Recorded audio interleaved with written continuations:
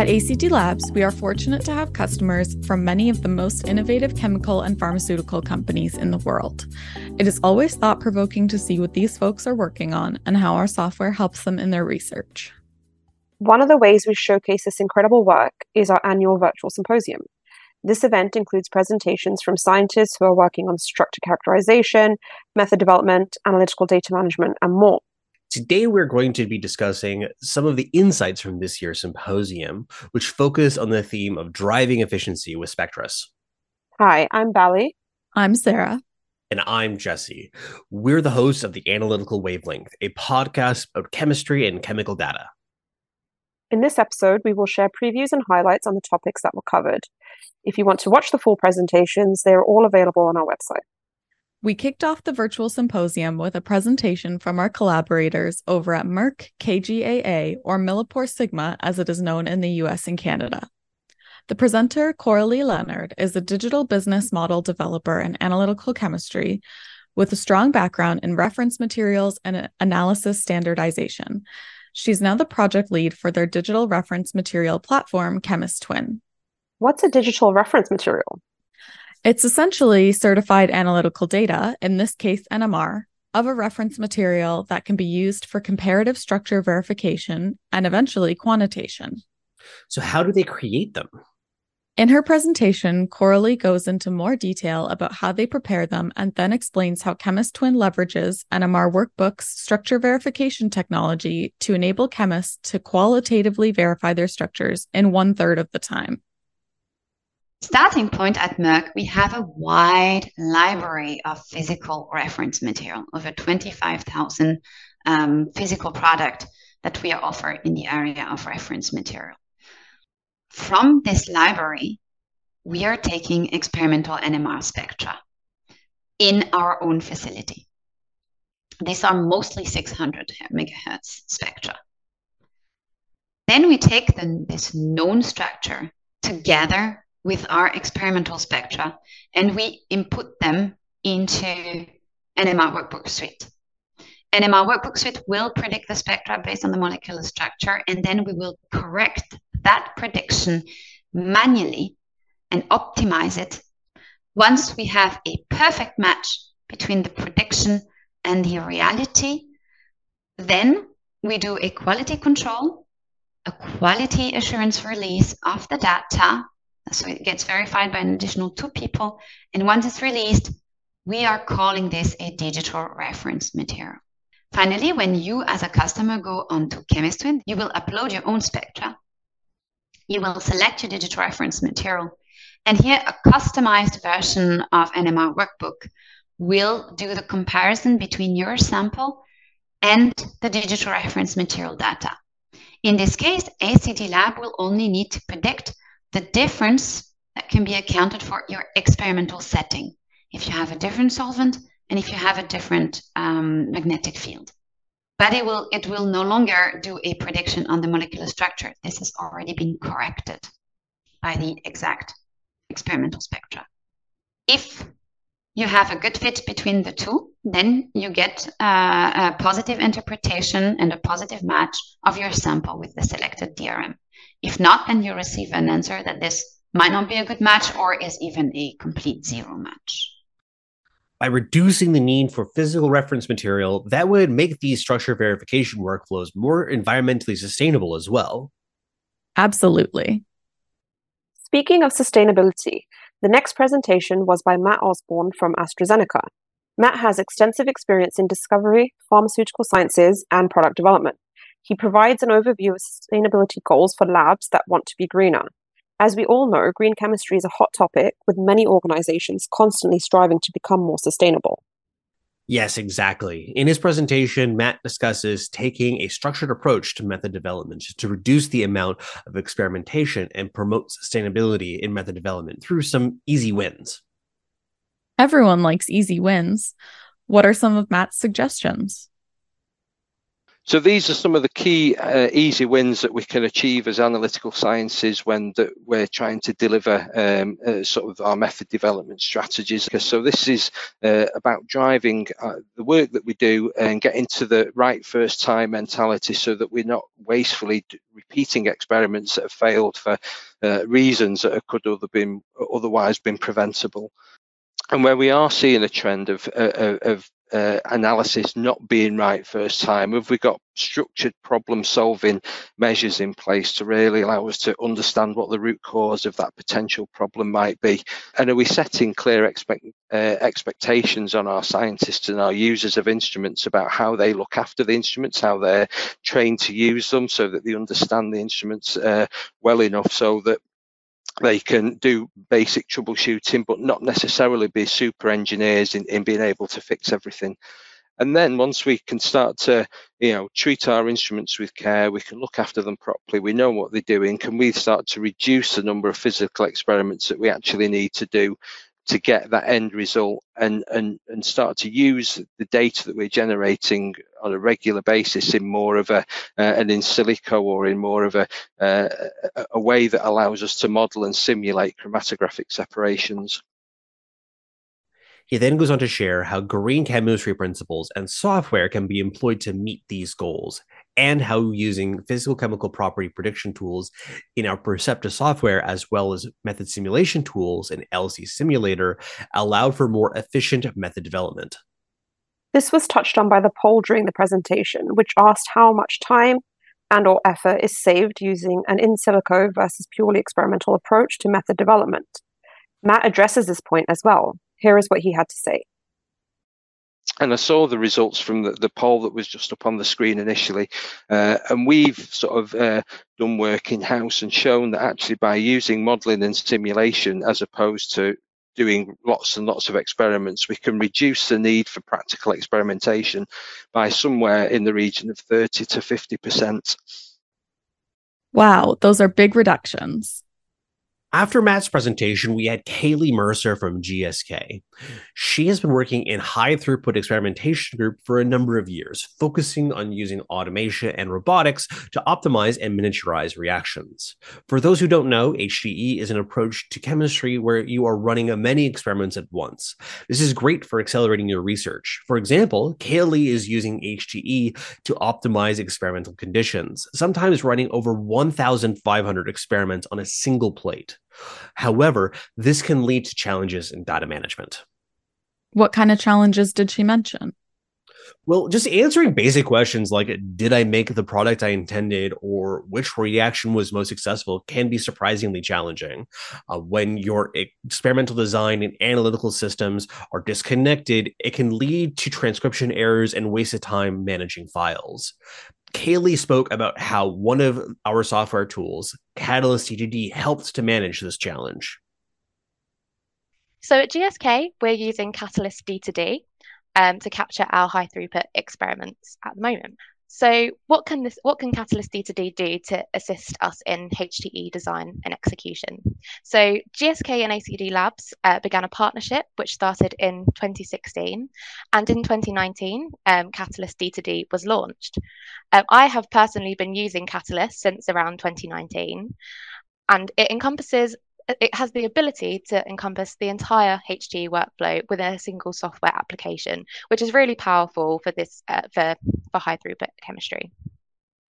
It's able to interface with existing systems that we have at GSK, such as our materials inventory, which is really important to be able to track our starter materials. And it also allows for automatic data transfer and processing with our chosen analysis method. To start with, we have our chemist identifying a problem that they would like to solve with HTE. This could either be reaction optimization or just synthesizing multiple compounds all at the same time. They would then define the variables that they would like to test. And at this point, they're able to move into Catalyst and use Catalyst for most of the rest of the workflow. So chemists can identify the materials used for the experiment within Catalyst. They can then design a plate and create a visualization to make it really easy to see what their plan is in the lab. They can use instructions to physically create stock solutions and reaction plates. The chemist can then complete the screen in the lab and create physical analysis plates. The data from these analysis plates is returned to Catalyst for processing and gives a visualization of data and helps chemists to identify the best conditions. So following having this answer, the chemist can then take that information and scale up their reaction or do with that information as they wish. She then shared a case study for a particular reaction. Yes, it was really interesting to see how this is used in practice. I would recommend this presentation to anyone who's interested in HTE, but it also reminded me of a podcast episode we did with Neil Fazakerley, who is another member of the GSK team. There'll be a link to that in the show notes that you can check out.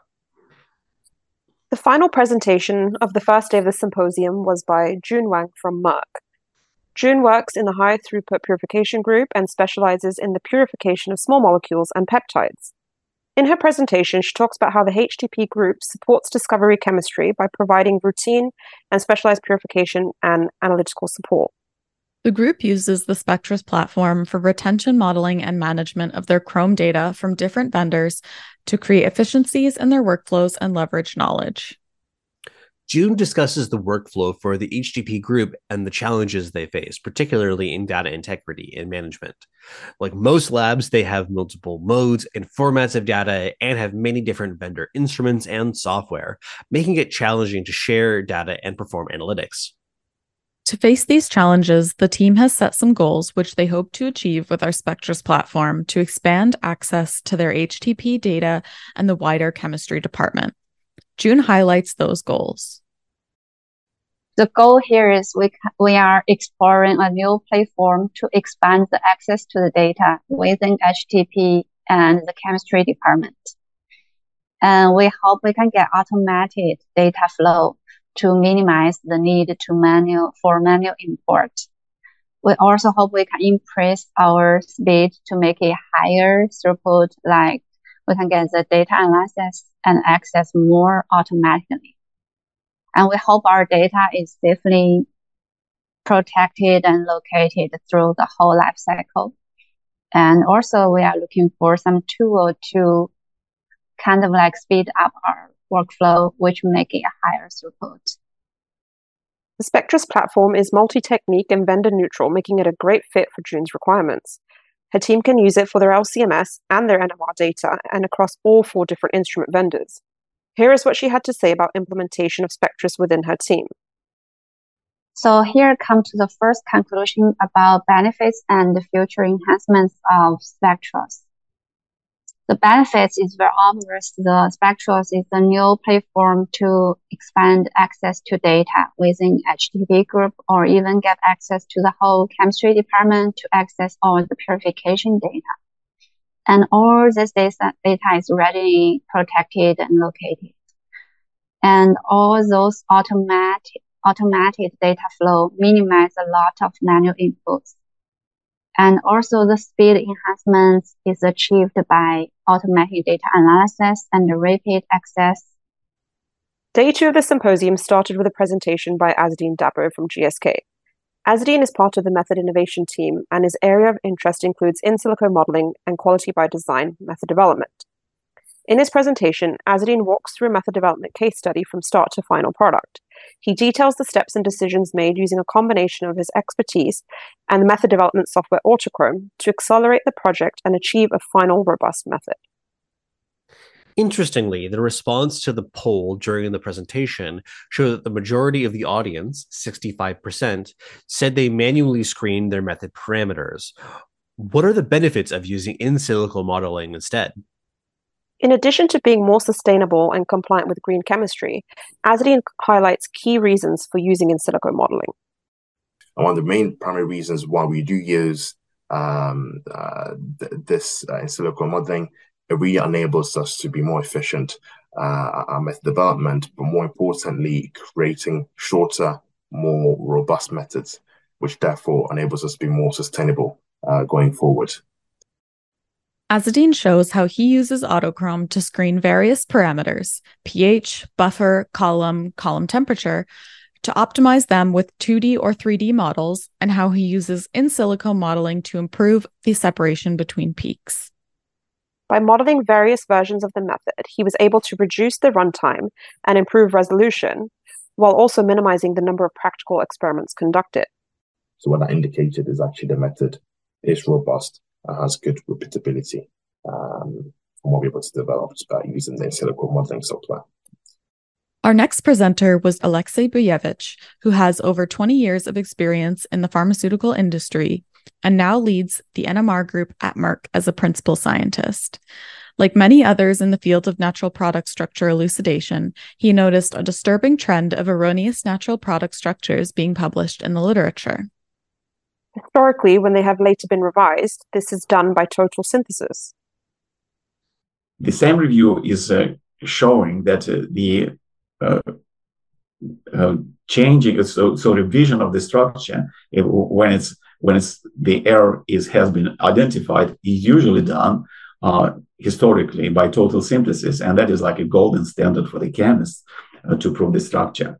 But total synthesis is really labor intensive, and it requires the resources, it requires the time, and then it requires the capital investment, which some labs cannot afford to do, and the time, of course. And in pharmaceutical industry, the time is everything. Alexey offers an alternative to total synthesis, which isn't as time-consuming or labor-intensive. So the solution for the problem of the structure revision of the natural products, which is really creeping in, is that we see that solution is a utilization of the software approaches, and we think that the combination of the computer-assisted structure elucidation, the program of structure elucidation program, which is developed by ACD, and the methods, quantum mechanical method as DFT, is the much better and more efficient way of solving that particular problem. He then presents 3 examples of structures that were revised by total synthesis and shows that this combination of structure elucidator and DFT also arrives at the correct structure in a matter of minutes. He presents this as not only a way to revise erroneous structures currently in the literature, but also to prevent them from being published in the first place. Our next talk, Building a Database Now and for the Future, was presented by Sarah Robinson from Genentech. She leads structure elucidation and compound registration analysis and is involved in several machine learning research projects. Her presentation was about how analytical data management can accelerate your research. One of the comments she made that really struck me was the way that this impacts scientists downstream and not just synthetic chemists. We're really looking at so many different compounds, and we might be moving an oxygen around and building out SAR. And later, our downstream colleagues are seeing that as a metabolite from a P450 enzyme or as an oxidation impurity in development when looking at stability of our API. And so having access to dereplicating their data relative to data that's already captured there makes their structure elucidation or metabolite ID much more efficient. And synthetic chemists are always responsible for capturing IP, maybe publishing all that NMR and high-res data in patents or publications, and having an ability to pull per project all of that information out in the format that they need was a really important way for them to be able to interact with the database as well. So early on, they kind of, working with ACD, we were able to put together sort of these user stories and create an infrastructure and scripts and all sorts of different buttons for everyone to access the database. When we were building this out, we had 3 different teams where everyone was giving their input on how they wanted to interact with it. Specifically for chemists, when thinking about patents, like not over-reporting those multiplets is an important feature. For us, the automatic data processing was really important. And for our downstream colleagues in small molecule analytical chemistry working in development, being able to have Marcouche structures that aren't over-assigned, but are very specific to that part of the molecule and localizing, say, this extra oxygen to that area is important. It's really easy to move between this database, processor, and ChemSketch. And I would say my number one favorite thing about the database is that it is so structure-centric. And so if I want to say, is there anything similar or do a substructure search on a compound, within ChemSketch, you can specify your database and either do a compound search or an SS or substructure search for a specific region of that molecule to pull everything in your database out and see the raw data associated with it. Sarah's talk really reminded me of our conversation with Hans from last month. All the work began with understanding the Genentech team's needs and then building a solution to those needs. Yes, details like how they manage Marcuse structures for DMPK studies or not over-reporting multiple reports for patents only comes from working closely with the chemists and understanding their needs. We closed the symposium with Tatiana Didenko, a principal scientist at Amgen in the lead discovery and characterization group. The group performs structure elucidation of molecules both large and small by NMR, and she talked about their high-throughput NMR workflow for the small molecules. I'm familiar with high-throughput experimentation, but what does that look like for NMR? It can vary a bit depending on what it's being used for, but in Tatiana's case, it consists of the automated sample preparation and data acquisition, storage of the data in a unified database along with their LCMS data, and automated data processing and interpretation, also known as automated structure verification. Well, I know that sample preparation acquisition is a little out of our wheelhouse, but automated processing and storage of NMR and LCMS data sounds like somewhere we could help out. You got it. In her presentation, Tatiana gives us an overview of the instrumentation and data flows and how the different hardware and software components work together to make these high-throughput workflows a reality. She highlights that in addition to having their NMR and LCMS data in the same place, they really appreciate that they can also easily retrieve it for human or machine use. With regards to the storage of the data which we get into a nice and minimal format, we use unified database solution from the ACD labs, and here is the basic description of it. We actually store all the data obtained during the process that I described previously. So it's LCMS and NMR. We store it all at the same place. This data is accessible to everyone and can be actually mineable. So now let's see how it is organized practically. This is the access to the unified database that we have. So we access it through browser, and we use Citrix for that. This is actually quite convenient because it doesn't actually require fast computer, and you can access it from anywhere. One of the most important features and most useful for us is that everything is at the same place and it's very mineable. So it has a well-developed search. Like here, for example, you can perform a basic search based on the sample ID and using some logical operators, but since it has a lot of metadata, you can also search data using such parameters as NMR probe head number, which is shown here, and you also can add logical operators and look at the data acquired at some specific time frame, for example. So, what kind of work do they do with high throughput NMR? Good question. She wraps everything up with an example of how they use it for quality controls of compound libraries that they store or buy, and provides the results of the automated structure verification for a library of more than 5,000 samples. And that should cover what happened at the Driving Efficiency with Spectrus Symposium. Oh, that's all. Seriously, though, this was actually a really incredible event. Very happy with how things turned out. Thank you so much to all of the presenters who participated and for everybody who helped to make this event possible. As we said at the beginning, you can watch all these presentations on our website.